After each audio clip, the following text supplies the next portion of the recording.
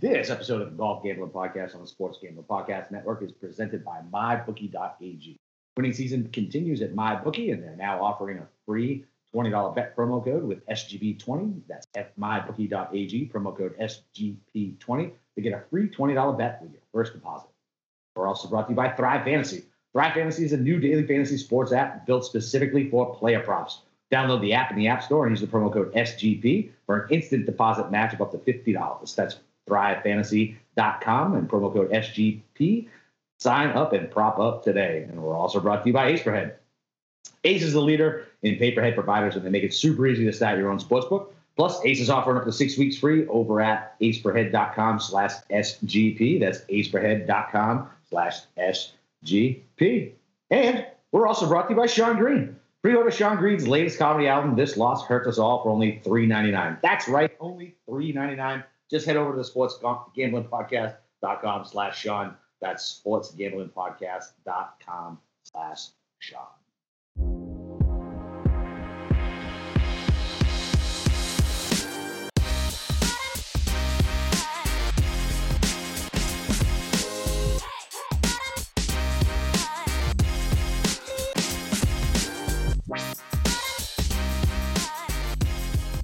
All right, everybody, welcome back to the Sports Gambling Podcast. This is Boston Kappa Clifford with Steve, the god of golf himself, Shermer. What's up, baby? You ready for another no-cut event? I am. I mean, last week was really good. It was a big event, a lot of money on the line. The guy who won it won a lot of money, too, and I'm sure he blew it all at the casino afterwards because he's sponsored by BetMGM. And, all the conspiracy theorists, How did we miss that? I didn't miss it. I mean, there's so much content we deliver every week. That's a little tidbit that just slipped my radar. But I mean, one of the running jokes of the, golf social media is that, so I'm not on Instagram, but apparently he put out an Instagram post like a couple months ago saying like he's all in on 2020, pushing in the poker chips. And, listen, I mean, he had Xander and a Biden there. He knew that Xander had only top two pair, and, Kokrak had the nut flush and pushed all in, and Xander called and he busted. So, good for Kokrak. He got his first win. And, he certainly went all in 2020. Dude, he earned it, man. Like, he went out there on Sunday and he took that course, man. You know what I mean? It's not like obviously Xander faltered a little bit. It was 16, I think, where he bogeyed. But, yeah, man, the Kokrak went out and played his ass off on Sunday and took it. And, yeah, I mean, look, we talked about him slightly. We said, listen, we got to take him a little bit just because, he's the kind of guy we like, right? He's long, he strikes the irons well, and if his putter gets hot, watch out. And he's somebody who you constantly play, right? And constantly disappoints. This week he finally didn't. And listen, if I had known he was the MGM's sponsor, I probably would have went heavier. That's a little type of dumb shit that gets me in trouble 90% of the time, but 10% of the time it pays off. Yeah, in the Slack channel, I made the comment that Tom Hoagie was our resident DJ just because of his nickname, Casino Tom. That's my apology, guys, that I should have said that, Kokrak has BetMGM. But, we had a little powwow in the Slack on Saturday night. We talked about some of the guys that are up in the, up there. I ended up making a little small wager of 15-1 on Kokrak live on Saturday night. So I was very happy to see that cash. Yeah. I also made a live bet on another guy who I will never bet on again because of what happened. I think 2 holes in, I wasn't even watching the coverage. And I'm like, and first I saw that Jason Day, this fucking asshole. I'm sorry, I swore that. I don't usually swear, but he's a fucking asshole. He triple bogeys the first. I'm like, oh, this is what I get. The ball striking was going to, fade. That's what I was worried about. And then I refresh it and he's gone from the leaderboard. I'm like, what the hell happened? He just withdraws. What did you shoot a 38? What happened on that hole? Nope. Unbelievable. I mean, I am. That's the most Denny Green moment for a golfer. He really is who we think he is. There's a reason why he has the stigma of a guy who just is not mentally tough and just is constantly complaining. And that is the perfect example of why. Which is funny, right? Because Australians are supposed to be tough, right? I mean, they were a fucking prison colony. That's how the whole thing started. The dirty British sent the Irish to Australia and tried to banish us. And they're supposed to be tough dudes down there. Croc Dundee, come on, man. He's gonna toughen the fuck up. Maybe his heritage is more from the English. Has to be. I'm not fucking claiming that guy. That's for goddamn sure. Yeah, man. I mean, that was definitely disappointing. Like, it was funny. I kept watching him on Friday and Saturday. And I was like, man, fucking, like, we briefly touched on him, and we both like, no fucking way. And look, it ended up working out. Like, whatever, you know. They did. Like, but what a beautiful golf course, by the way. And it looks fake. Like, that hole with the waterfall looks like a fucking mini putt course. Like, it's no, it is. I mean, like, listen, I mean, that's not really my cup of tea as far as a golf course. I like it to be a little more rugged and natural, but yeah, I mean, it's gorgeous though.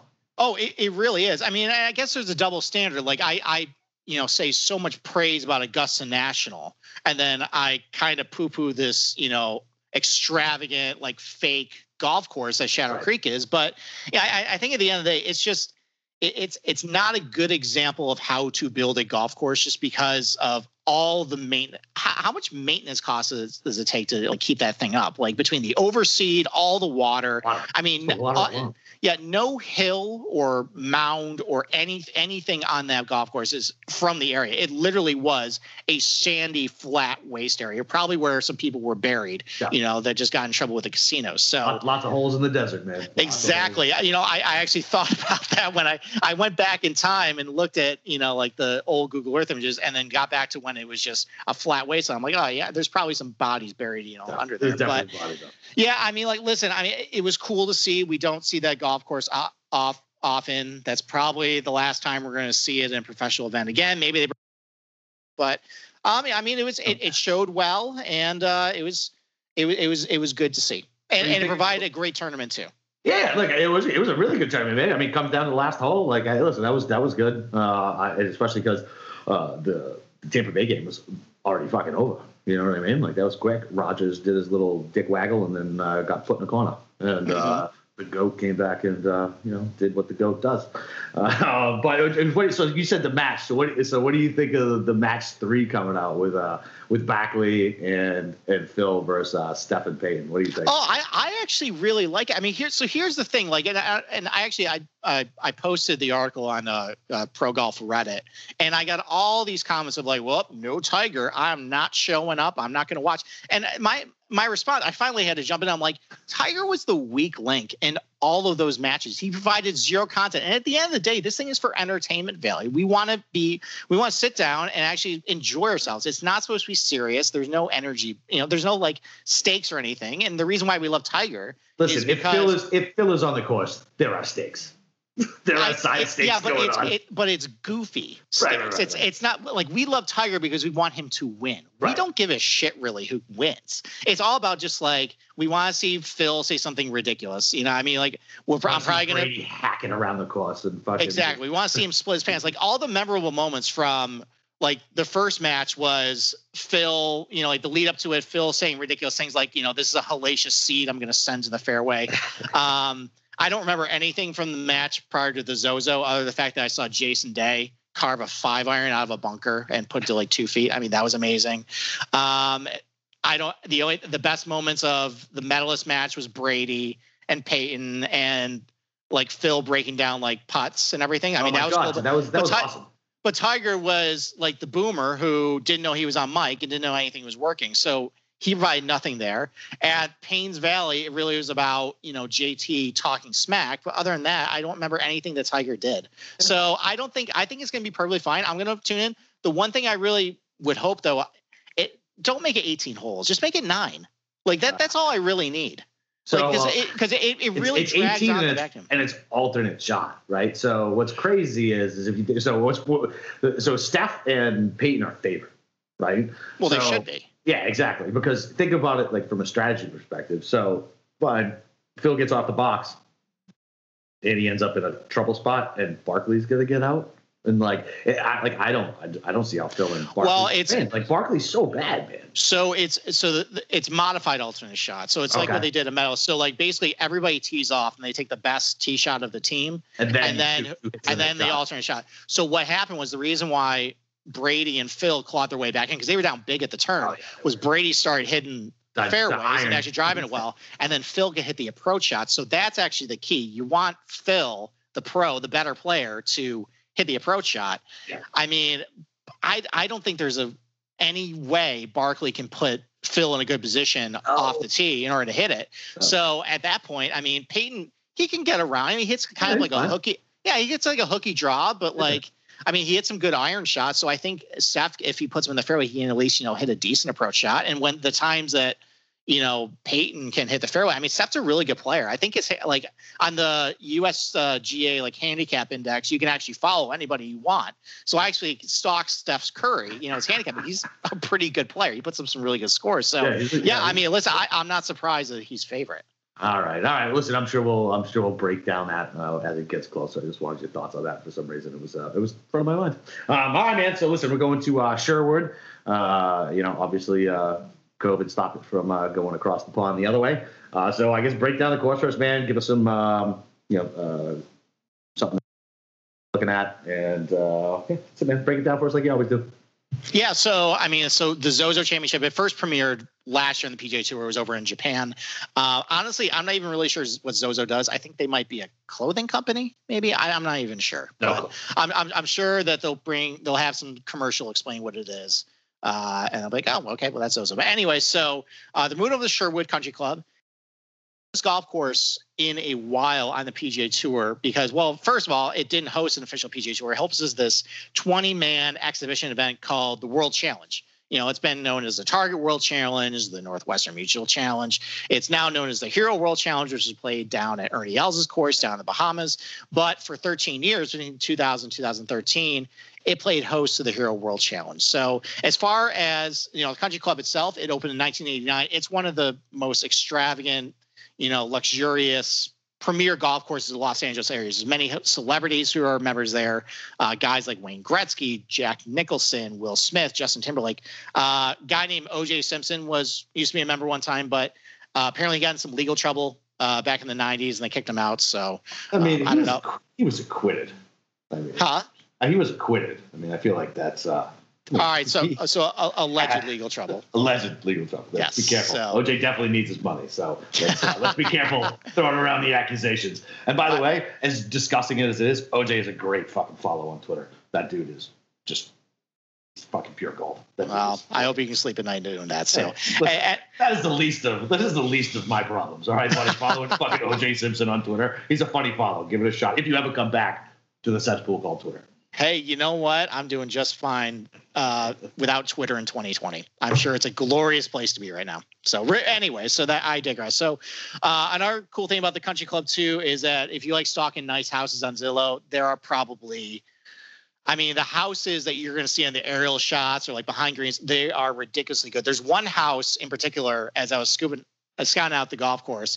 Like I spent more time just looking at houses on Google Earth than the actual golf course. There's one house right at the top of the hill on number 8. I'm just so jealous of this place. Not because it probably has 12 bedrooms and 5 bidets and 3 wine cellars, but the fact that it perfectly overlooks the 8th hole, the 8th green there. You see the guys hitting in, and then you can see the tee shots going on 9 and 18. I'm like, I just want to sit on the edge of that property and watch. And probably whoever owns it is like, well, this house is worth $8.5 million and, you can't even touch my net worth. So as far as the golf course itself, it was built by Jack Nicklaus. He's designed a lot of golf courses around the country, around the world.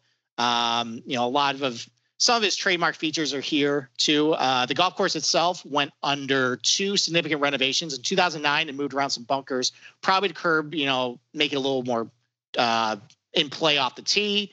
For a lot of these guys, it's not really going to be off the tee unless you're taking less than driver on some of these holes. And then in 2015, they actually, I didn't know this. It was a Bermuda grass golf course, which I didn't even know existed in Southern California. I just, most. It's Southern California, so I figure it's warm there and sunny, so it should thrive. But usually in Southern California, you see POA all over the place. You see bentgrass, you see kikuyu grass. Those are really the native grasses in the area. So, maybe I have to dig into how or why it was Bermuda. But regardless, now it's I feel like you don't.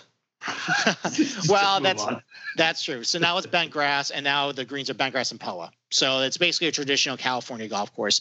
It's about 7,000 yards off, and the scorecard, it's a pretty short golf course. A lot of holes play downhill too, so it's going to play a little shorter in that route. It's a par 72, but there's 5 par 5s and 5 par 3s. So that's kind of a unique feature. There's not many golf courses on the PGA Tour where 5 par 5s. So, and all of them are pretty reachable too. I think the longest one is 580 yards. So there definitely are a lot of good birdie opportunities in play there. 6 of the 8 par 4s are under 450 yards too. I mean, like they're pretty well guarded, and there's, you can't take driver on every of those holes. So, it might make it a little longer, but regardless, you're probably going to just have, a shorter iron into all these par 4s. It's pretty tight golf course. The fairways are 30 to 35 yards wide, but there's not really a whole lot of room to miss off the fairways. And some of the fairways are shaped like a half pipe too. So if you miss, like, you can get a pretty level lie if you're in the fairway, but if you miss off the fairway, sometimes you get the ball above your feet or below your feet. If you're heading out of the rough, that's not really good news. So, I mean, we're kind of, we talked about a couple of podcasts ago, right after the U.S. Open, that, it's kind of the death of driving accuracy. Well, this is a golf course where it might curb it a little bit, as far as, it's a golf course where everything's right in front of you. You can't really cut corners. It really defines where the landing zones are. And a lot of the landing zones where you have to be, you can't use drive, you're going to overshoot it. So, it's a point and shoot golf course. It's right out in front of you. A lot of the places where you have to hit, you're going to take irons off the tree, tee 3 woods, etc. As far as the greens, most Jack Nicklaus greens or golf courses have pretty fast greens. These greens are going to run about 12.5 at the stimp meter, so a little faster than normal. As far as the size of the greens, I've seen that they're large greens, but look on Google Earth, they definitely don't look big. And it might be just because there's a lot of, like, they're very well surrounded by trees. Maybe it kind of looks smaller. Probably a lot of these greens, you're going to have to get a pretty high iron shot to get in, but because it's short, you're going to have a higher lofted iron to get into this place. So, overall, I mean, like, most Jack Nicklaus golf courses are pretty no nonsense. Everything's right out in front of you. It's going to be a lesson driver golf course. And probably hitting on the fairway is important just because there are tricky spots off the fairway, and, you don't really want to be there. Yeah. So, I mean, everything that I've heard and read up on this week is the same thing. It seems like it's a accuracy course, even though there's 5 par 5s, there's really not many eagle opportunities. I mean, I don't know, exactly what they are. I mean, what's the average with this many? I mean, you got to figure that. I mean, a couple of them got to be pretty gettable, especially by some of these longer guys. Even if they can't take it out, they should be able to get there with a 3-wood and a long iron. Yeah, well, I mean, I'd have to go back and do the math, but none of them are over, I think, 580 yards. I know the second hole, I think, is like 530. Right. That if you basically take it over the bunker, you have about 180 yards in to basically, it's over water, so it's a challenging approach shot, but right. I mean, most guys can really get there. I think another one maybe like is 540, 550. I mean, it's definitely gettable. It's not these like last week we saw a 620-yard par 5. Yeah, we saw a couple of par 5s where it was actually more beneficial to bail out right just because there's water left.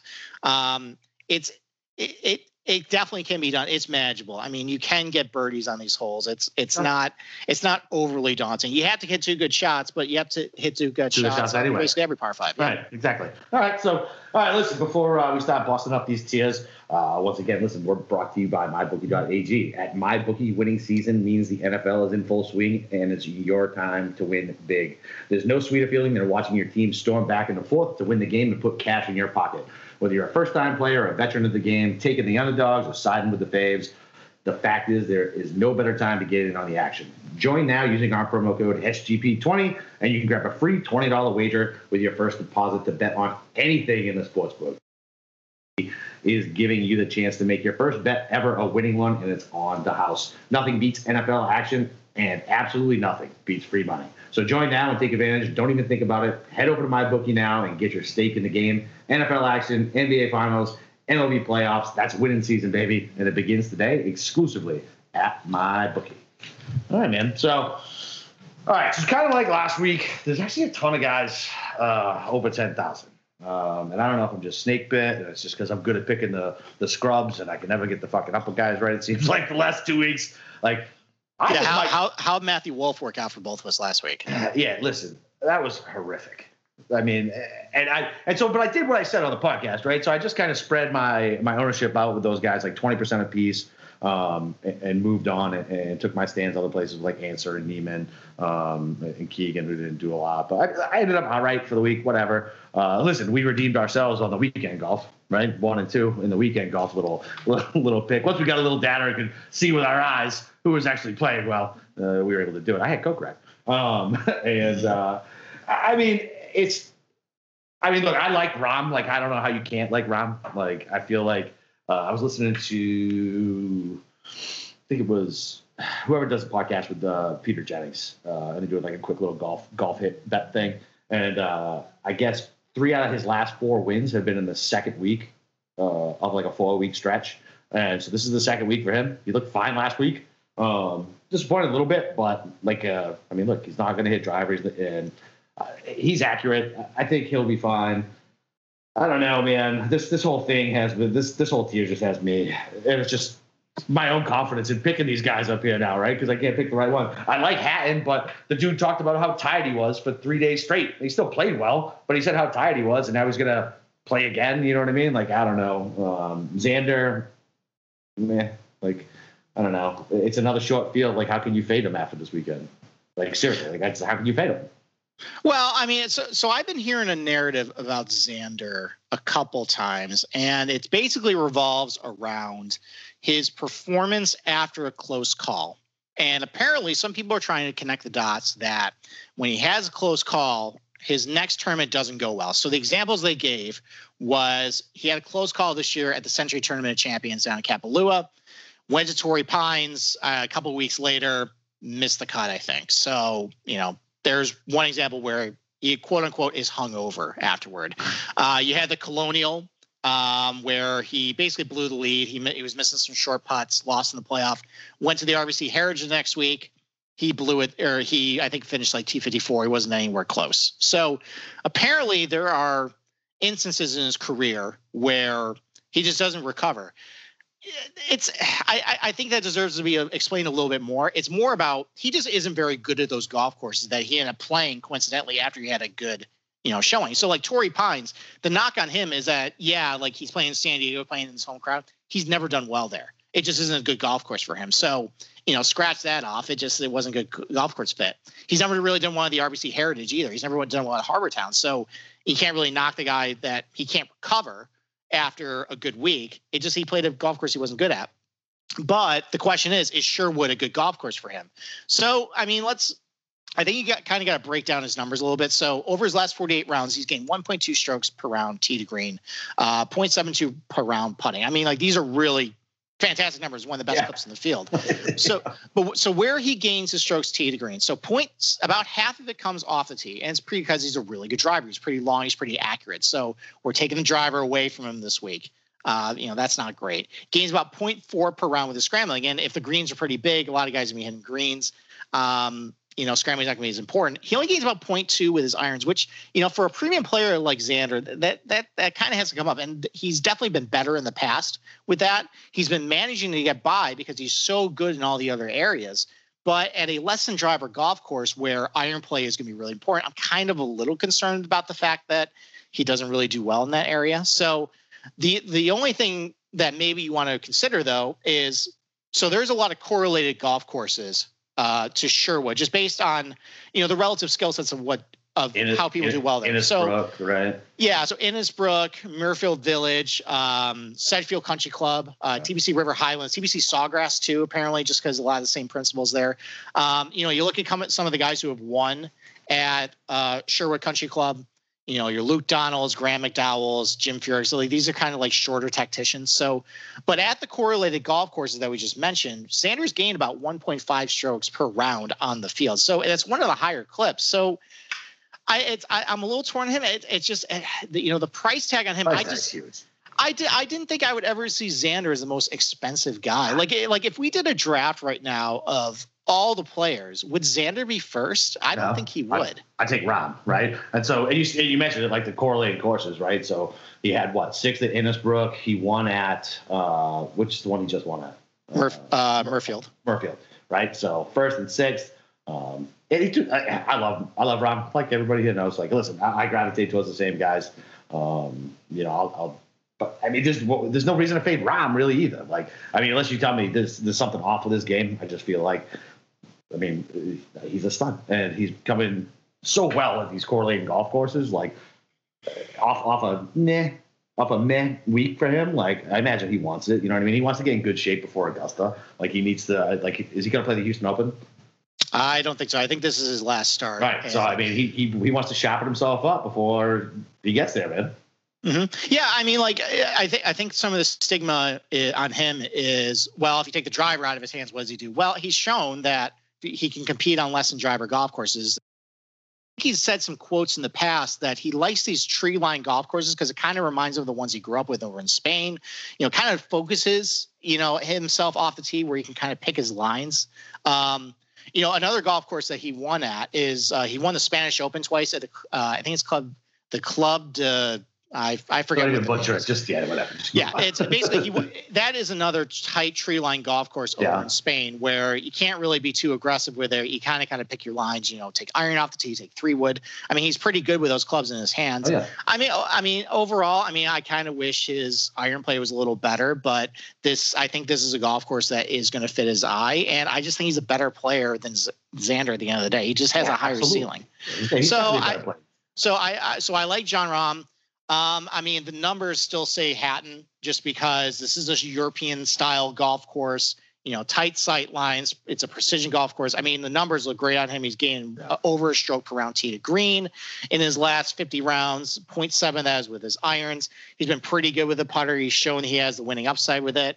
I mean, do you buy Narrative Street? Is he tired or not? That's the unknown. We just don't really know. So I think my favorites, I don't hate Xander. I just am a little ambivalent on the price. And, just if this is a good golf course for him, I like Rahm. I like Hatton.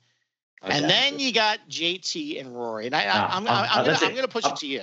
I'm done. Listen, I'm done. Like, I was off of JT for a long while after he hurt his wrist and he came back and he wasn't right. And every week I get suckered into JT somehow. Like, I talk myself into him. He's the best iron player in the world, blah, blah, blah. Like, whatever. I talk myself into him. I listen to other people. I read stuff, and I just fall for it. And he just, I don't know, man. Like, when you watch him out there, listen, I rely on you to give me the stats. I watch, and I'm like, he just doesn't have it. Like, he still gets mad, and he's obviously into it, but there's something off with his game right now. The same thing with Rory. Like, same thing with Rory. Like, I mean, he looked okay, and then he just, you know what I mean? And then what? He had a terrible Sunday, right? Was it a terrible Sunday? Well, so he was up there, and I think he was +5 on his last 4 holes. Yeah, so that's what something happened. It's like, I just don't understand. Like, I don't know if these guys I don't know if they're front runners, right? Like, I don't know if they're a front running team, like a front running golfer, right? Like, if I'm in front, I'm going to be laser focused in. I'm going to be making sure I'm sticking it as close to the pin as possible. I'm doing everything I possibly can.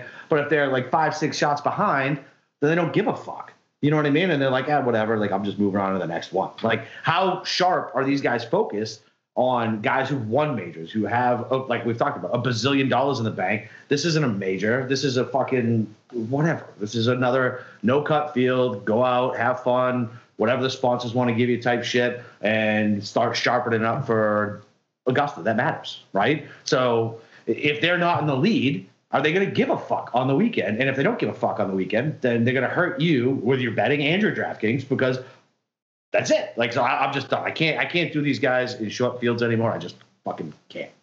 Well, I think with Rory, you can pinpoint that it's a fundamental flaw in his game right now. The irons just have not been good, and now is bleeding into both his long-term and short-term. So over his last 50 rounds, he's only gaining 0.2 strokes per round with his irons. That just is not good enough for Rory. That's not even close to the levels he was showing when he was really dominant. He's ripping off like top 10s every week. And his recent form, his last 4 tournaments, he's losing about 0.3 strokes per round with his irons. So it's not good. The putter is getting a little better, and I think that's kind of helping him have good finishes. But at a golf course where your irons probably really need to be on point this week, just because you're going to be hitting them off the tee and you're going to be hitting them, into these greens. It's just that's not encouraging. And I think that maybe that comes to bite him this week. The fact that he's just been so bad with that for so long. He's kind of been faking it a little bit on the out there. He's been gaining a lot of strokes off the tee with the driver, even though he hasn't really been driving all that. Maybe that bites him. And then as far as JT, I mean, listen, his irons are still pretty good, but they're not good for his standards. Over his last 4 tournaments, he's only gained about 0.6 strokes per round with his irons, which is great.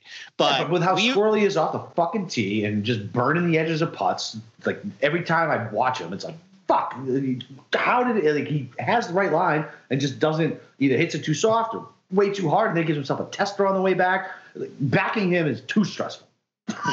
Yeah, I mean, like it seems like he's one of those guys that is, you'll look at his performance, be like, oh, he finished 8th, he finished 9th, but like he's never really in contention. And I think with Justin Thomas, just I that's probably what's driving our ambivalence here, is the fact that it just seems like there's a ceiling. I don't know exactly what it is. Is it mental? I don't know. I mean, looking at his numbers overall, I know the putting is struggling, but the ball striking is good. You would think at some point he would just have a good putting week, just because guys just fall into it, and it's not really happening. So I think I'm with you. I think I've kind of reached a breaking point as well. I think I need to take a week off from him and just kind of casually observe. I mean, like, when we go to bets, I'm not going to fade him. I'm not going to take him in a matchup. I don't take any firm stances like that. But just for DFS, I think I'm just going to take a hands-off approach, because I think I kind of know what it is. I think it's going to be like a 9th, 10th, 11th place finish, and I'm not really interested in that. Yeah, for that price, no thank you. Like, I can hopefully hit some of the guys down here. This is my favorite range. But real quick, I do want to go back to Hatton.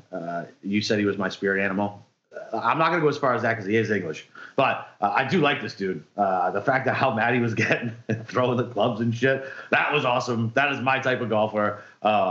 I just worry about he's tired. I was watching it with Tommy on I think it was Thursday, and I was like, dude, he was already talking about how tired he was, like post rounds. Like, I was like, I gotta fade this dude over the weekend. Didn't work out, but whatever. If he was tired then, maybe he can get a little recoup. The jet lag will go. I'll still probably have a little hit, but this next range is my favorite. Like, there's so many good guys down here, so many. So I'll let you jump off. Give me your 2 to 3 favorite if you got a third real favorite, and if you got any fades in here.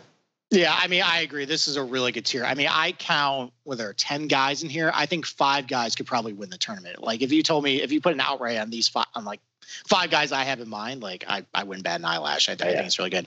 I mean, I'm back on Morikawa. I just like, I'm not ready to quit him like I was ready to quit JT, just because the ball striking is really good. I know that Morikawa has him to have a good putting week.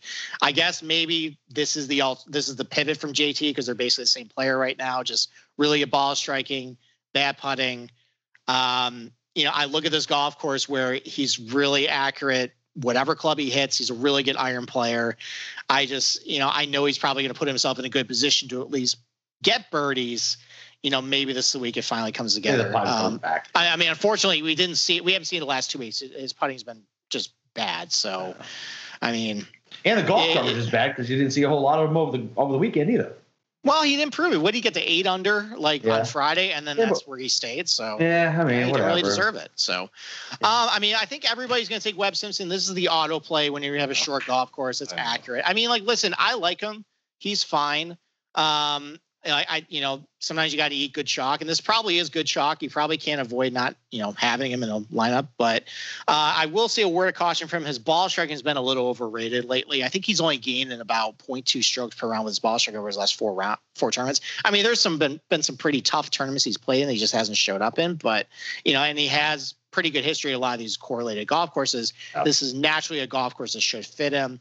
Maybe that turns him around a little bit. But you're right. The irons, like the last time we talked about him being chalk, like I think he started out horrific and he ended up making the cut. But he was leaving it 20, 25 feet, like almost consistently. And it was like, all right, he has a 2-putt to par, and he was dropping some bombs to make it. But he's definitely going to be chalk, and you got to throw some just in case in there. But I don't know if I go too heavy on him, especially with the guys around him. Yeah, I mean, I think my stance is more. I think it's fine for DFS just because I think he's going to be a fine player. This is more of a conversation for later when we talk about outrights. Just like, what do we do with him there? So, I got a funny feeling about Patrick Reed this week, and I know I had this feeling before the U.S. Open, and I decided to go the other way. I'm going to ignore that this time. I just like when he puts himself in trouble off the tee because he's not very accurate. He's a little sloppy off the tee, but it's mostly with the driver and. He's going to be able to put that away this week. He's going to hit a lot of irons, a lot of 3-woods. I think he's going to not put himself in as much trouble as he did on that Saturday and Sunday of the U.S. Open there. And it's also not as punishing. If he just miss off the fairway, I mean, it's not like missing it like for him at like Winged Foot. Right. He has good correlated course history as well. He's pretty good at Innisbrook, pretty good at Muirfield Village. I actually crunched the numbers and actually calculated everybody's career strokes gained at all those golf courses, and he's gained a little over a stroke per round at those golf courses. So that's pretty good. He played pretty well at the BMW Euro Championship a couple weeks ago too. So that's something that's not even in my data, just because they don't keep strokes gained. Right. It's a little bit out of mind as far as a lot of the bettors out there too. They might have overlooked that. And I mean, like he's consistently just. He's not usually priced correctly. I think he looks popular this week, but I think just people just don't like him and they just don't want to play him. Yeah. So, I mean, like his ownership is probably a little lower than what it should be normally. So, I think that's fine. My favorite guy though in this tier is Victor Hovland, $9,200, just because he's really coming on with the ball striking. He had that slump in the midseason.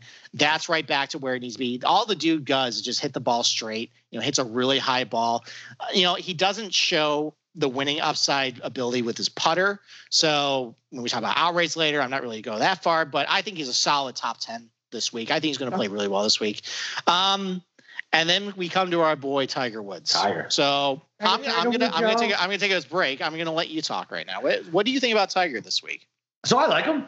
I mean, I do. I mean, this is the type of course that fits him now. And isn't this where he holds his tournament?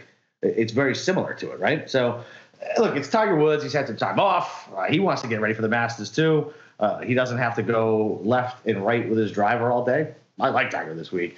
And what's funny is if you look at his ownership the last couple times he's played, it hasn't been crazy high. You got the mouth-breathing Tiger people who just follow golf to do it, but they don't gamble on golf, and they certainly don't do DraftKings most of the time. You know what I mean? So I feel like we'll end up with some depressed ownership, maybe 10%, maybe a little less. I mean, look, it's Monday or Tuesday. Christ, that's how my week's been, by the way.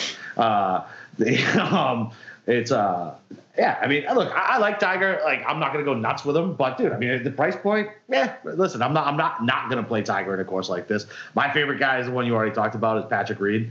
I got a funny feeling about him too. And we both said the same thing the last time he did well too. I mean, I think we put him as our picture, right? I just think he's this type of player. I think he's going to play well. He scrambles really well. You take that driver out of his hands, he'll be fine. And he's a guy that, whether the stats back it up or not, when he lines up for a 35-foot putt, I'm like, he's got a shot. You know what I mean? He's got a shot to drain it. I don't know how well he plays on bent greens or anything like that, but I have confidence in his short game. And if he can, take that driver out of his hand and keep himself out of trouble off the box, he should be fine. And then I'm going back to Hideki. This is it, man. This is it. If this doesn't work out, we need an intervention. I'm doing it one more time. Kokrak just showed you good iron players can get hot with the putter and win. So this should be his tournament, right? He's a Japanese player. Go ahead. I'm sorry. I'm sorry. I just want to go back to Tiger for a second. Sure. I've been hearing actually from a lot of people just talking about the golf courses that they don't like Tiger because they're focusing so much on just how he struggled, through the summer. And I think what people are overlooking is just look at the golf courses he's been playing. He's been playing these golf courses that just don't suit his game anymore. They're long.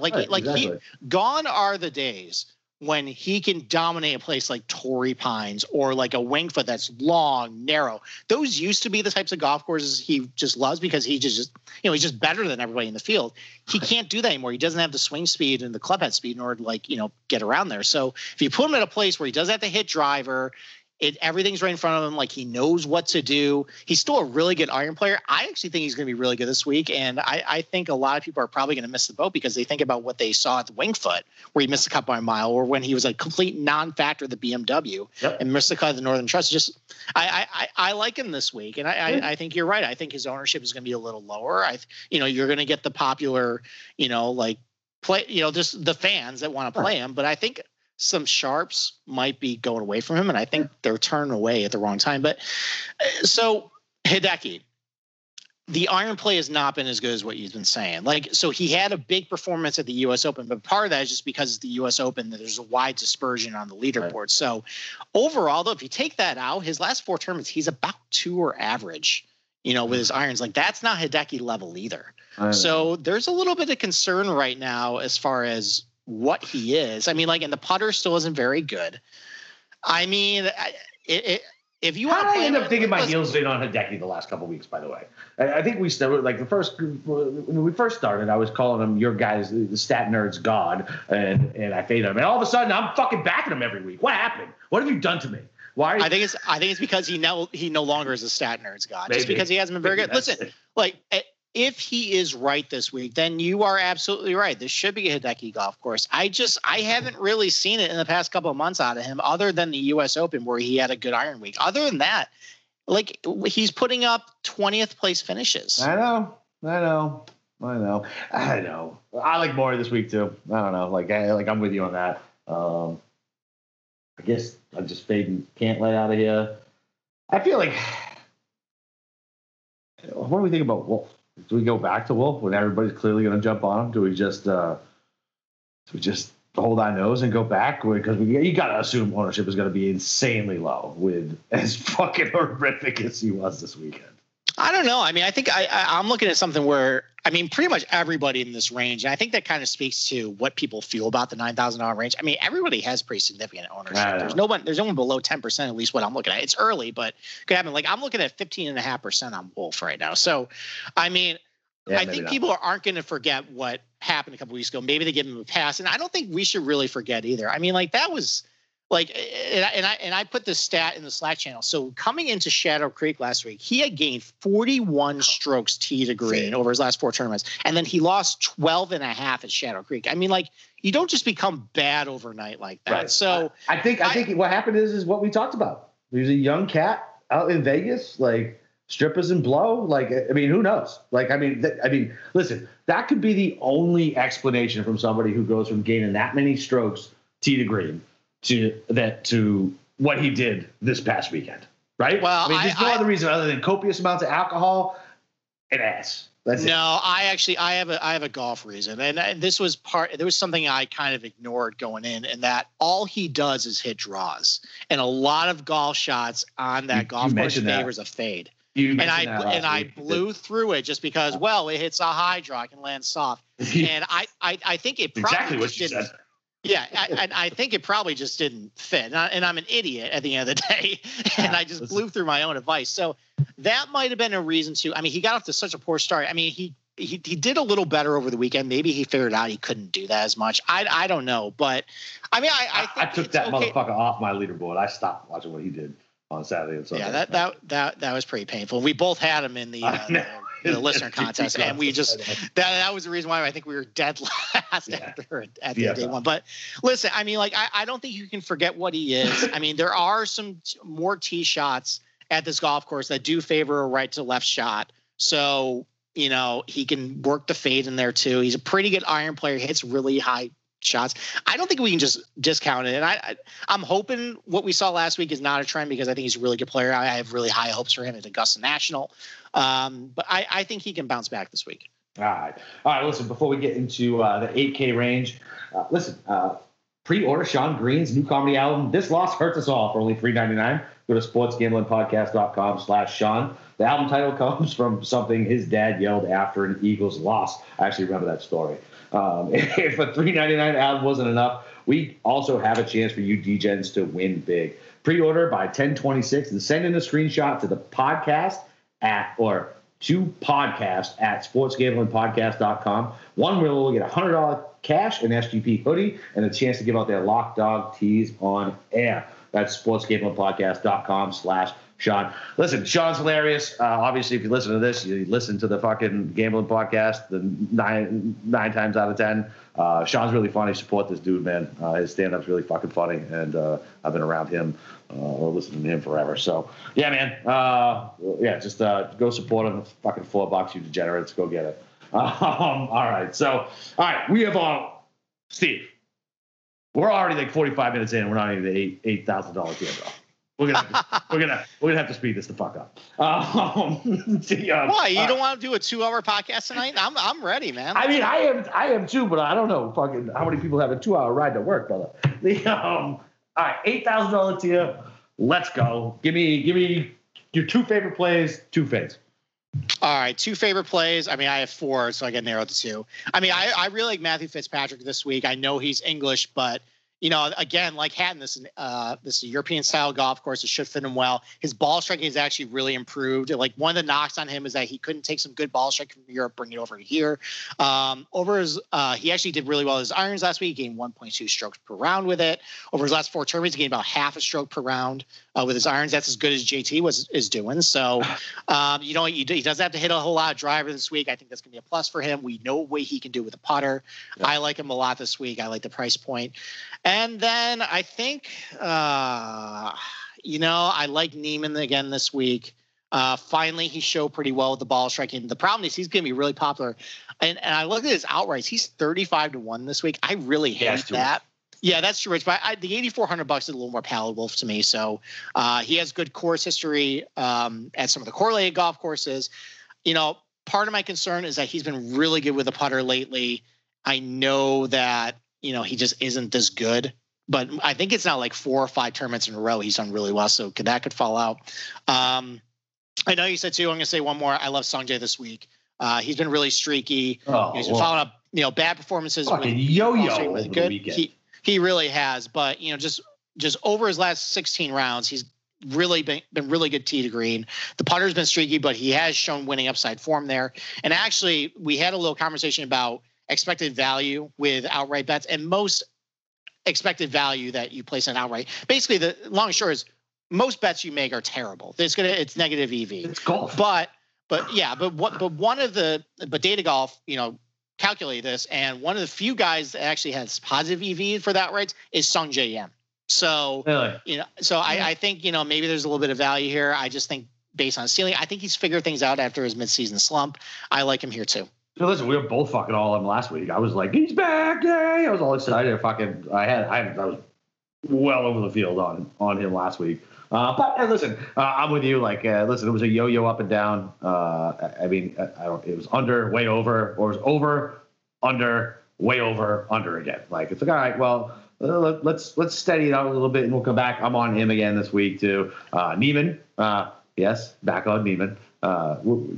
Were you on Niemann last week? Who were we arguing about last week? Was it Niemann or Answer? It was Answer. Okay, all right, fair enough. So I'm back on Niemann this week, just like you said. And you know who else is on this week? Who? Daniel Berger. Oh, man. Really? I'm getting on when everybody else is getting off. Let's go. Like, listen. Okay, explain yourself. What has Daniel Berger, what did he show last week that you want to get on him this week? Just nothing. Literally, he didn't show me anything that made me really want to jump on it. But he has decent course history at the correlating courses, right? Let me look it up and keep talking. He's got decent that. And listen, my natural tendency is to zig when other people zag, right? I mean, it just is, especially in a GPP golf tournament, right? If all of a sudden somebody who was priced up, $1,100 more than he is now, getting priced down in a no-cut event. He didn't look terrible last week, middle of the pack, whatever. He can make some birdies. His DK scoring wasn't terrible. If he could put it together a little bit, if I can get him at low ownership when he was chalky, chalk for fucking 4 weeks straight, if I can get him at low ownership and he can putt, then I think I'll be all right. Okay, so the ownership, you're right. It is depressed. I'm seeing maybe around 11, 12%. So, yep. Yes, you are getting on if you are getting off. As far as correlated golf course, it's okay. I calculated out he's getting about half a shot per round on the field. So, it's fine. What he was, it's fine. Yeah, listen, it's fine. It's just a gut. It's a gut, go the other way. And it's almost just I want to get on him when Steve's off of him and watch him hit and just kind of. I mean, listen, this is the perfect encapsulation of this podcast. I'm getting off because the stats tell me to get off. You're getting on because it's a gut feeling. So right. It's time for you guys to decide who's right here. Listen, if you're smart, you'll go with Steve. But listen, the gut handicapper comes through too, boys. I'm better with the dog shit guys at the bottom because I actually watch them for some reason, and I'm like, oh, all right, I can find value. That's my big thing. My big thing is finding the value with pricing on DFS. Like I don't know, like I see. I don't know. I feel like I had that down pretty well. All right, so fades in this area. Fuck Fleetwood, because that. I mean, we should almost make those T-shirts. At least for me. You don't have to put your name on them. But this guy is so fucking overrated just because he has long hair and he's English. I've ranted long enough about that dude. Scotty Scheffler, he didn't look like himself again. The COVID thing, and that's too bad. By the way, it is. I mean, let's see. Maybe get another week. Come down a little bit. We'll see. Yeah, I'm in wait and see mode with him. Yeah, and that's probably the best way to go about it. And as far as Bubba goes, I'll let you talk about him. He is getting talked up on. I've done much less research this week already. I've been super busy at work, but the couple things that I have read and listened to. Oh boy, everybody seems to love Bubba. That's fucking terrifying. They do. I mean, I think they're looking at his recent form just because that has been stellar. And this was one of my stat of the days that I just decided to just throw in the Slack channels. So over everybody's last 4 tournaments, Dustin Johnson has the most strokes gained tee to green, like something absurd, like 2.6. So like we know he's been great. Second on that list was Bubba Watson. He's gained 2 strokes per round tee to green, and the putter has been letting him down, but he's been amazing. Like he actually got off to a really slow start at Shadow Creek and then climbed up the leaderboard because he was just a god tee to green. And he was a guy I really liked last week. I pointed out that there's a lot of shots at Shadow Creek where he had to bend the ball in, like it really fit his style. Here, you have to hit the ball really straight. Like everything, like you got to pick your target. And Bubba doesn't hit a very straight shot. So, you know, I think a lot of people are getting swept up about the recent form. I don't think they're looking at this golf course. And, you know, when they do, they say, well, he's played the World, Challenge before. He knows the golf course. His results at the World Challenge were not that good. Like, I think he finished 5th one time, but that's out of 20 guys. And the time he finished 5th, he was 12 shots behind the leader. You know, a couple other times he finished around 1 under, even. So the golf course, he hasn't really played well here. I'm just going to say be careful, just in the fact that, listen, he is playing really good right now. I can't deny that with the stats say. I just don't think he's that good of a fit for this golf course. I think it handcuffs him a little bit. I don't think it's going to go well for him. And, you know, if he doesn't do well this week, I would not be all that discouraged. I think he's shown well enough the past couple of tournaments where, you know, if you want to jump back on him at Augusta, he's done enough. You can do that. But his Masters career versus the rest of his golf career is fucking insane. Yeah, it's Augusta, ridiculous. It's Riviera area, and it's TPC River Highlands. That's basically his career. Isn't that insane? It's so weird. And Torrey, he's pretty good. He's pretty good at Torrey too. But I mean, overall, I'm going to take a hands-off approach. I'm going to let everybody else do it. I just have a gut call that this just isn't a golf course for him.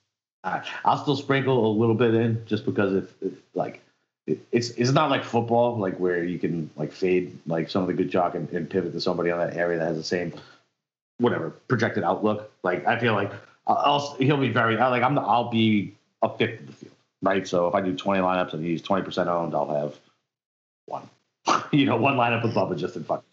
I guess I think that's just the message. I think I'm tempering expectations this week, and I think you're right. Yeah, in a GPP, I'll have him in a lineup just because the stats tell me I should. Right, and everybody else is going to have him. So if he does hit, you got to have him. Right. Yeah. So I'm tempering expectations because I look at this golf course. I don't see it as a Bubba golf course. All right, word. All right, so we're down to the $7,000 to $8,000 range.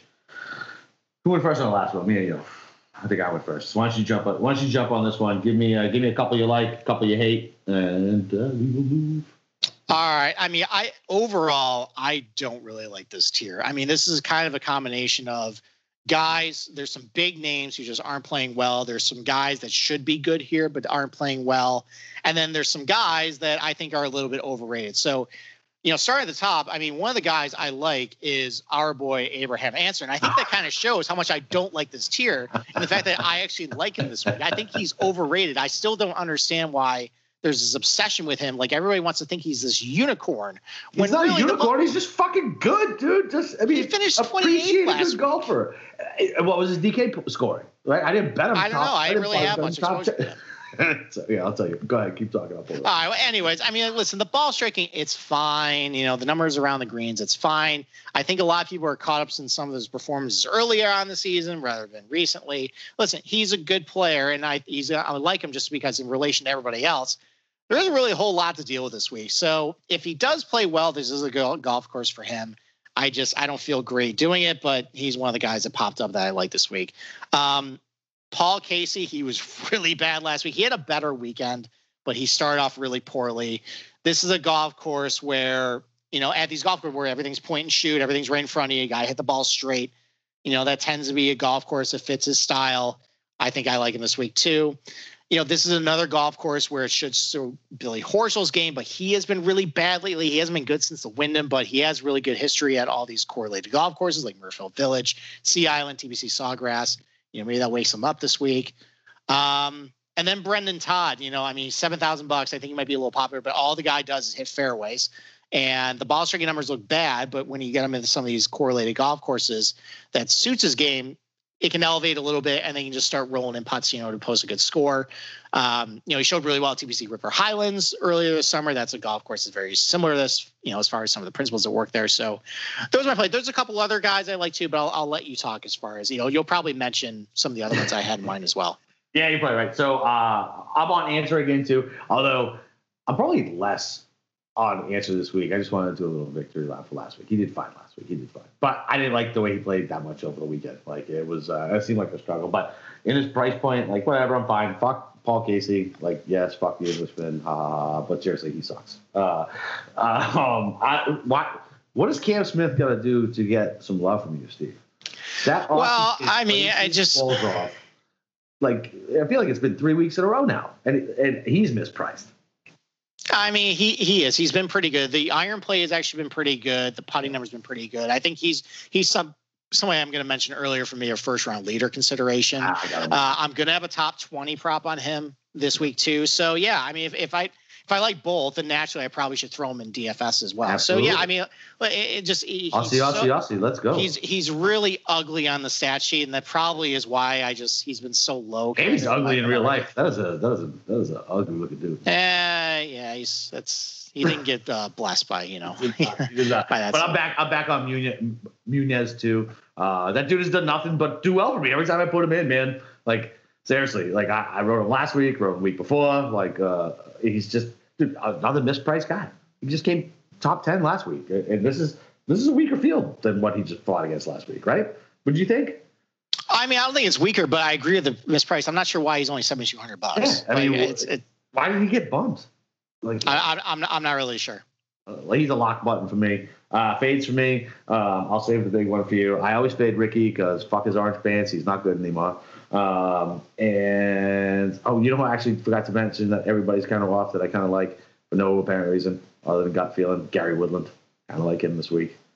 See, he burned me last week. Yeah, he was a darling last week, so like everybody's off him. So I'll sprinkle a little bit. I'm not saying I love him. I'm just saying like I'll probably have him like 10-15%. Just I'm off. The same problems he had, up until the U.S. Open. It was the exact same problems last week. It's not there right now. So I'm off. Yeah, right. And Justin Rose.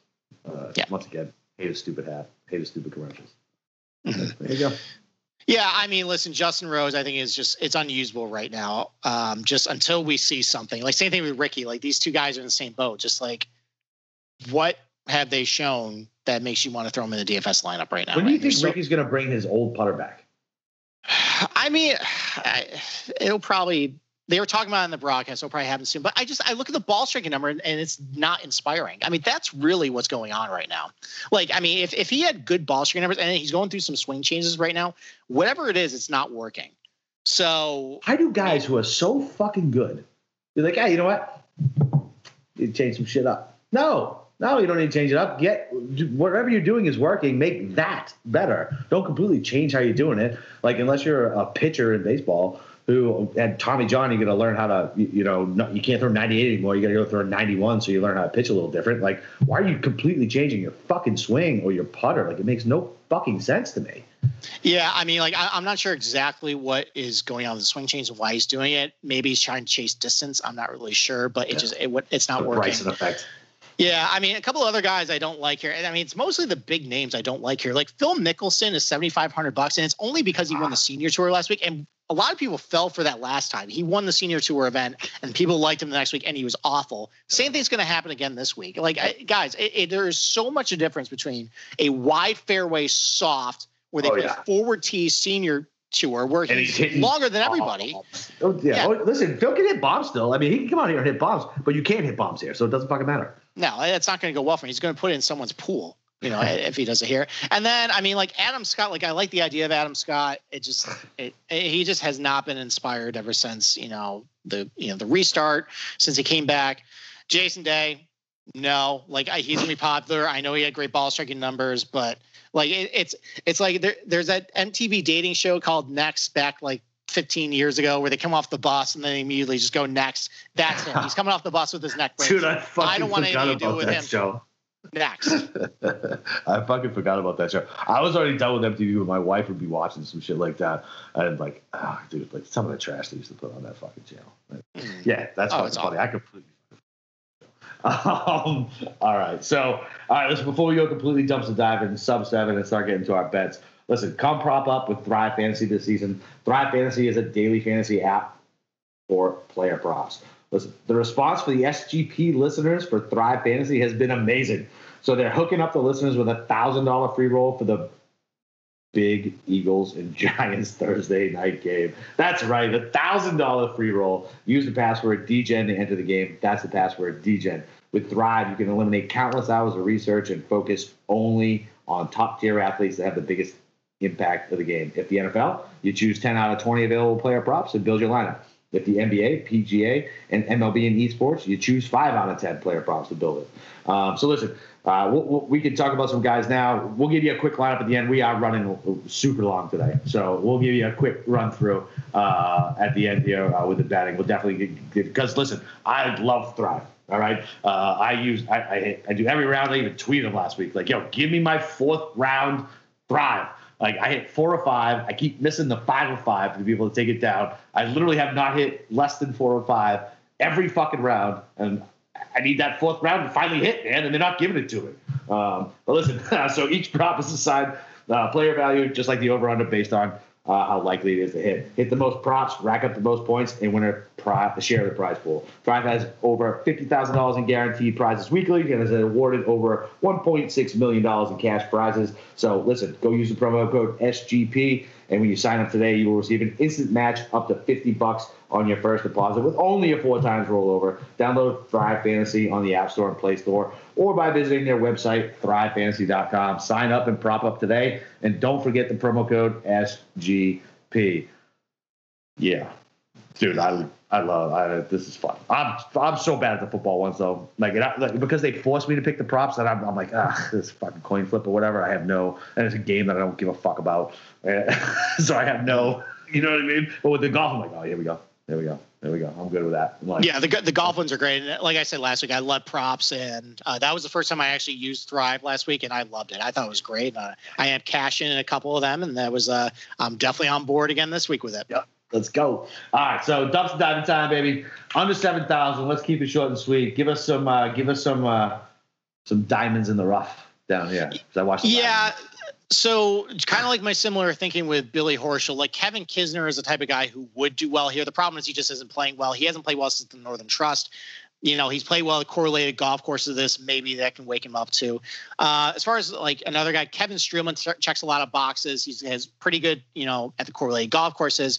The stats show pretty well too. He's gaining about 0.6 per round tee to green over his last 4 tournaments. That probably will play well too here too. Mackenzie Hughes, it's a little bit of a misnomer that people think he's just a short, accurate guy. He actually isn't that. He's pretty inaccurate. I think taking the driver out of his hands this week is going to do wonders for him. If he can keep the ball in play, we know he's a really good putter. That's another guy I like too. All right, so my guys. So last week I did the opposite, right? I took my player prop was Hadwin versus Connors. I took Hadwin. That worked out. Sneaky though. Connors, while hacking up that golf course, scored 75 or 76 DraftKings points and finished up in like 48th place. That dude can score. I like a good bounce back for him. He's my DGen special. Like he really is. Like I am so in. on Connors this week. I really. Well, it's because Keegan's not on the field, so you can't take him. Listen, man. I'm going to start making a rule. You always make Keegan your DJ special. I made him twice. I just made him twice, and he fit both times, and he did good both times. Listen, it's not my fault he fit the mold, and he's fucking Irish from Boston. It's not my fault. And my other guy's Higgs, man. How can you not like this fucking guy?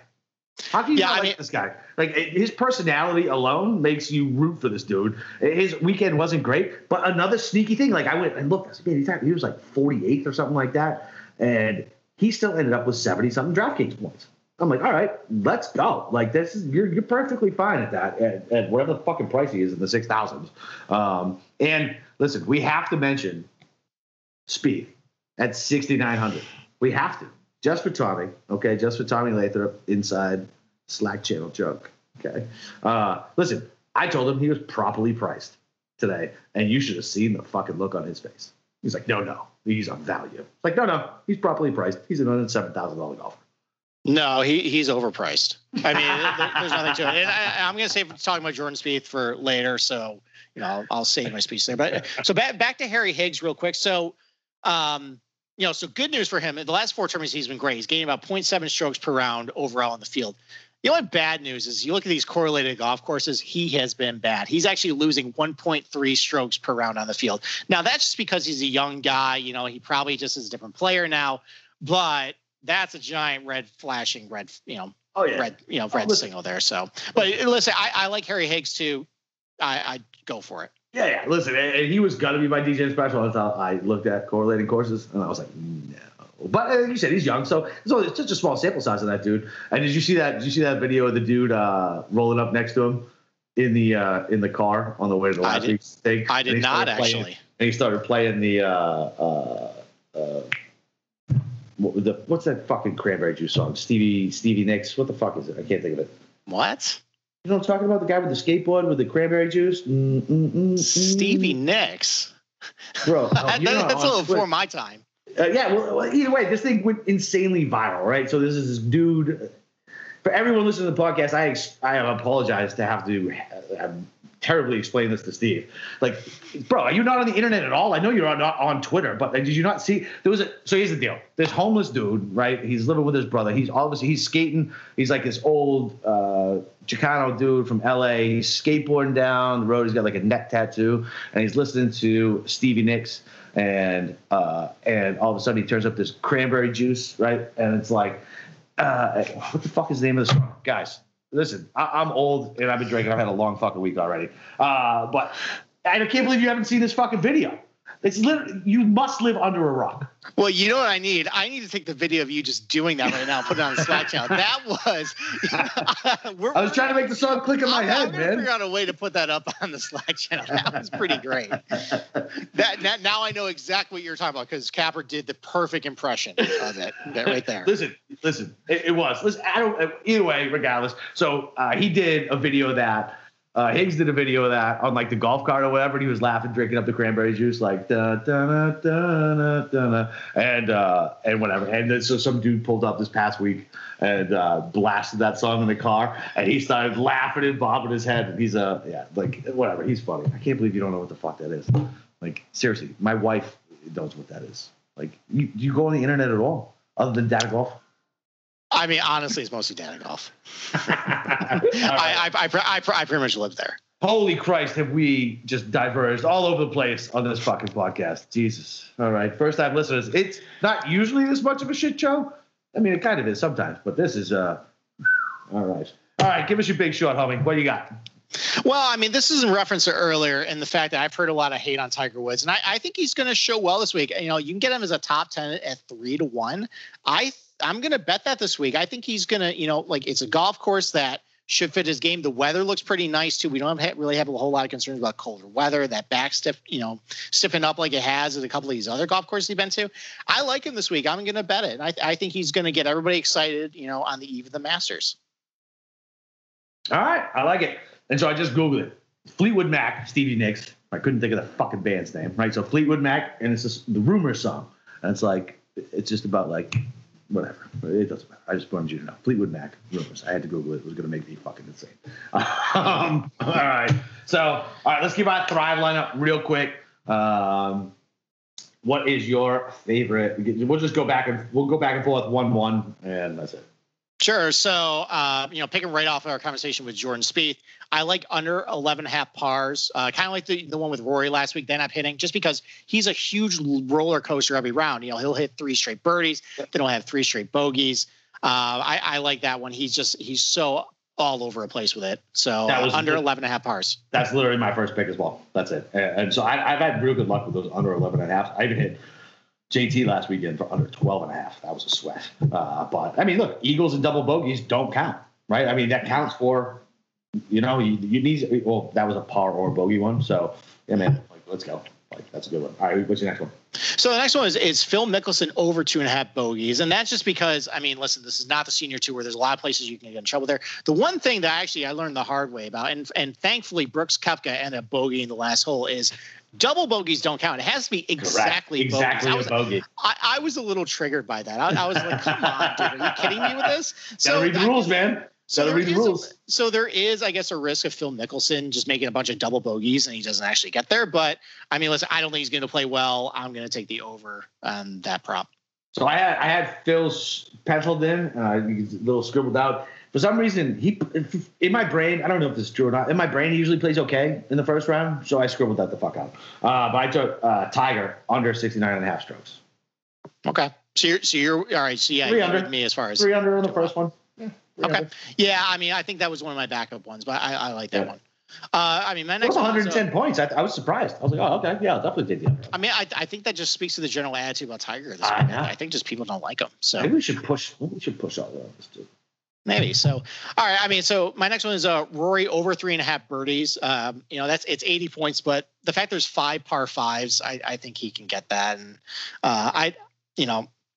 say what you will, I think he's a little psychotic on the scorecard sometimes, but I think he can get 3.5 birdies. Yeah, and it doesn't matter. He can have 9 bogeys. Just gives a shit. As long as he has 4 birdies, you're good. I don't give a shit if he shoots +5 as long as he fucking has a couple birdies on there. So I'm going back to the well. Rahm over a half an eagle for 150 points. That many par 5s, some short par 4s, and whatever. Yeah, it's worth 150 points. Yeah, I mean, this one I'm a little more amenable to that because last week I just didn't think there's a lot of opportunities. Dude, he gave himself 2 legit birdie looks, 2 legit eagle looks, and 3 there's a shot on that first day. Okay, on that first day. He did. All right. So, no, there's more of a chance this week. I mean, all the par 5s for him are gettable, so he can do it. My next one is under 5.5 birdies for Hideki Matsuyama. That just seems like a lot of birdies for a guy who isn't striking his irons well and can't putt. So it's only 70 points, but I just look at that. I'm like, that's overpriced. So I'm going to take the under on that one. I'm going the other way, baby. Let's go. I'm taking Hideki over 5.5 because it's worth 130 points. And look, I really think I'm not trying to come off weird or whatever, but look, this is a Japanese sponsor. I'm sure he wants to do well. You know what I mean? It's just like if an American was playing over in Japan, right? You want to show well for the American sponsor. And dude, I'm telling you, this is my last week on him, man. I'm pushing it. Let's go. You can do it, Hideki. I know you can. All right, last one. What you got? All right, last one is I think there might be a little bit of a hangover concern. For Xander Schauffele, I'm not sure how the golf course really fits him. I'm going to take over 68.5 opening round score. I think he gets off to a little bit of a slow start. Okay, and I'm going to take JT under 12.5 pars and bogeys. All right, so listen, that doesn't mean I think he's going to shoot 600. He means you could get an eagle, a double bogey, whatever. I don't know. I just think I feel like that's fine. Listen, it comes down to the 7. You're sweating it the whole time too, so maybe that's why I like it. Maybe that's why I like these ones, because I sweat them down to 17 and 18. But those are my Thrive lineup picks. And listen, before we go, I got to let you know that we're also brought to you by Ace Per Head. Have you ever thought about starting your own sports book but don't know how? Ace Per Head is here to help you start your own sports book. They'll provide you with an all-inclusive professional betting site with all the lines updated and up to the second waiters and wagers graded immediately. They have top-notch customer service supporting 24/7. and they have some of the sharpest lines in the industry. Plus, Ace Per Head offers live betting and an amazing mobile experience. Get started today, and Ace is offering up to 6 weeks free. Just aceperhead.com/SGP. That's aceperhead.com/SGP. All right, betting time, baby. Who do you like for your outrights? All right, so there's 3 guys who are in the low 20-1 range that I really like. That I've mentioned a lot tonight. Probably all the same guys. Yeah, so Hatton 20-1, Morikawa 22-1, Patrick Reed 22-1. I mean, I've said a lot of praise for all those guys. I like the prices there. Those are 3 I like. Going a little higher there, I got a funny feeling about Matthew Fitzpatrick this week, 35-1. I like that price. I like his form. I like his fit for this golf course. I'm willing to take a shot there. Finally get his first win on America.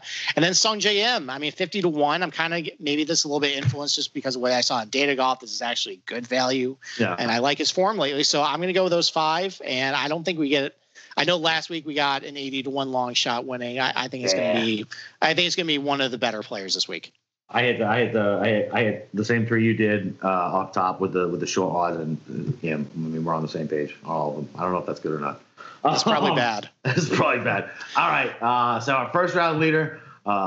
We know people love the first round leader. So I'm going Reed 28-1, Connors 80-1.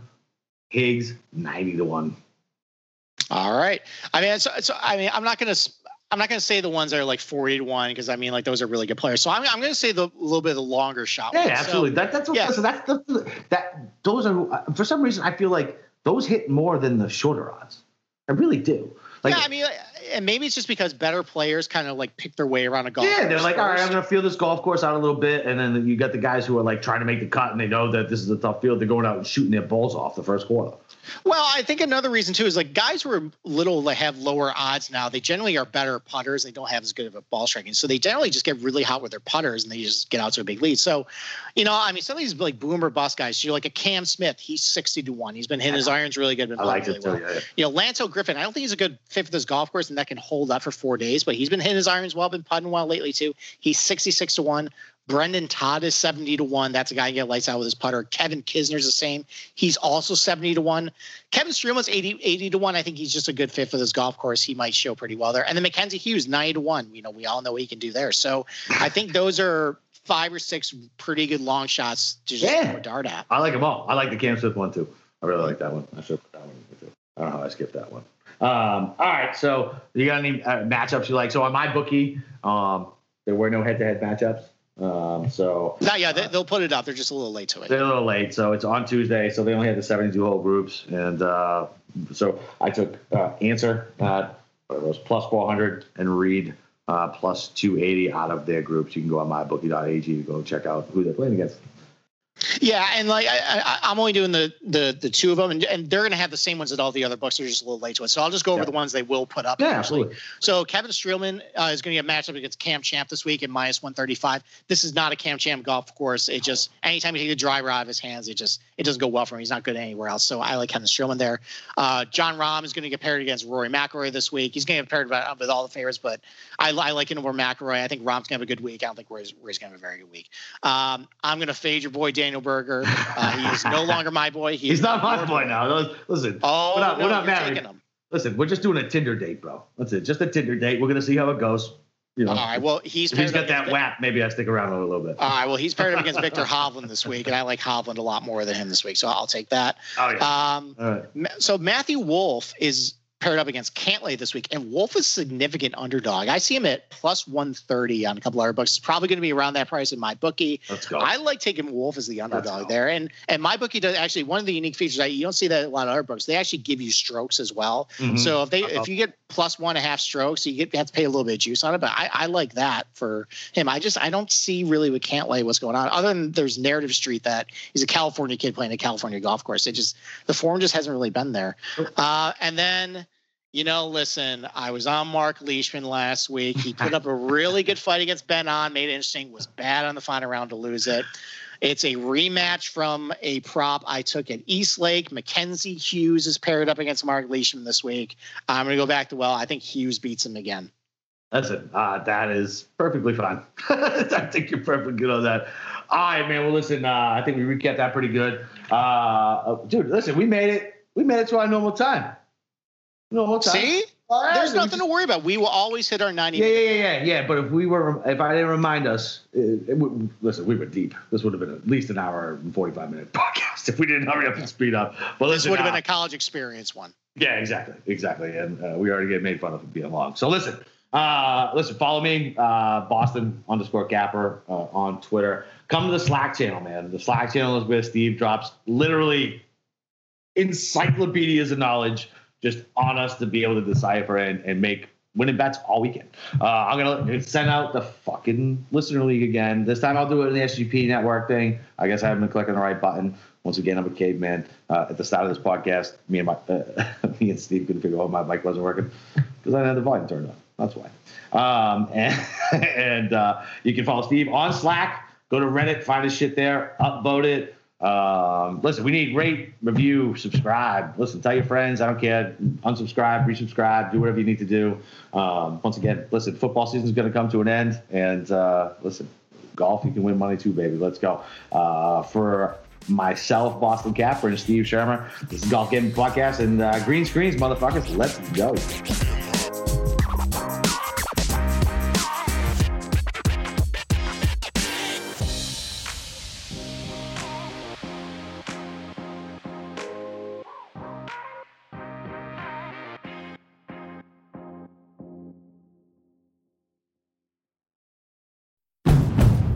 It's finally spring, and I'm saying goodbye snow, hello adventure. And during the Honda Dream Garage Spring Event, you can get epic deals on your favorite Honda model. Ready to get rugged? Then take the off-road in an all-wheel drive Honda SUV, like the CR-V, HR-V, Pilot, Passport, or redesigned Ridgeline. Want to take a spring road trip? Then check out a fuel-efficient turbocharged Civic or Accord. Say goodbye to winter and hello to a new Honda. Don't miss huge savings during the Honda Dream Garage Spring Event, now at your local Honda dealer.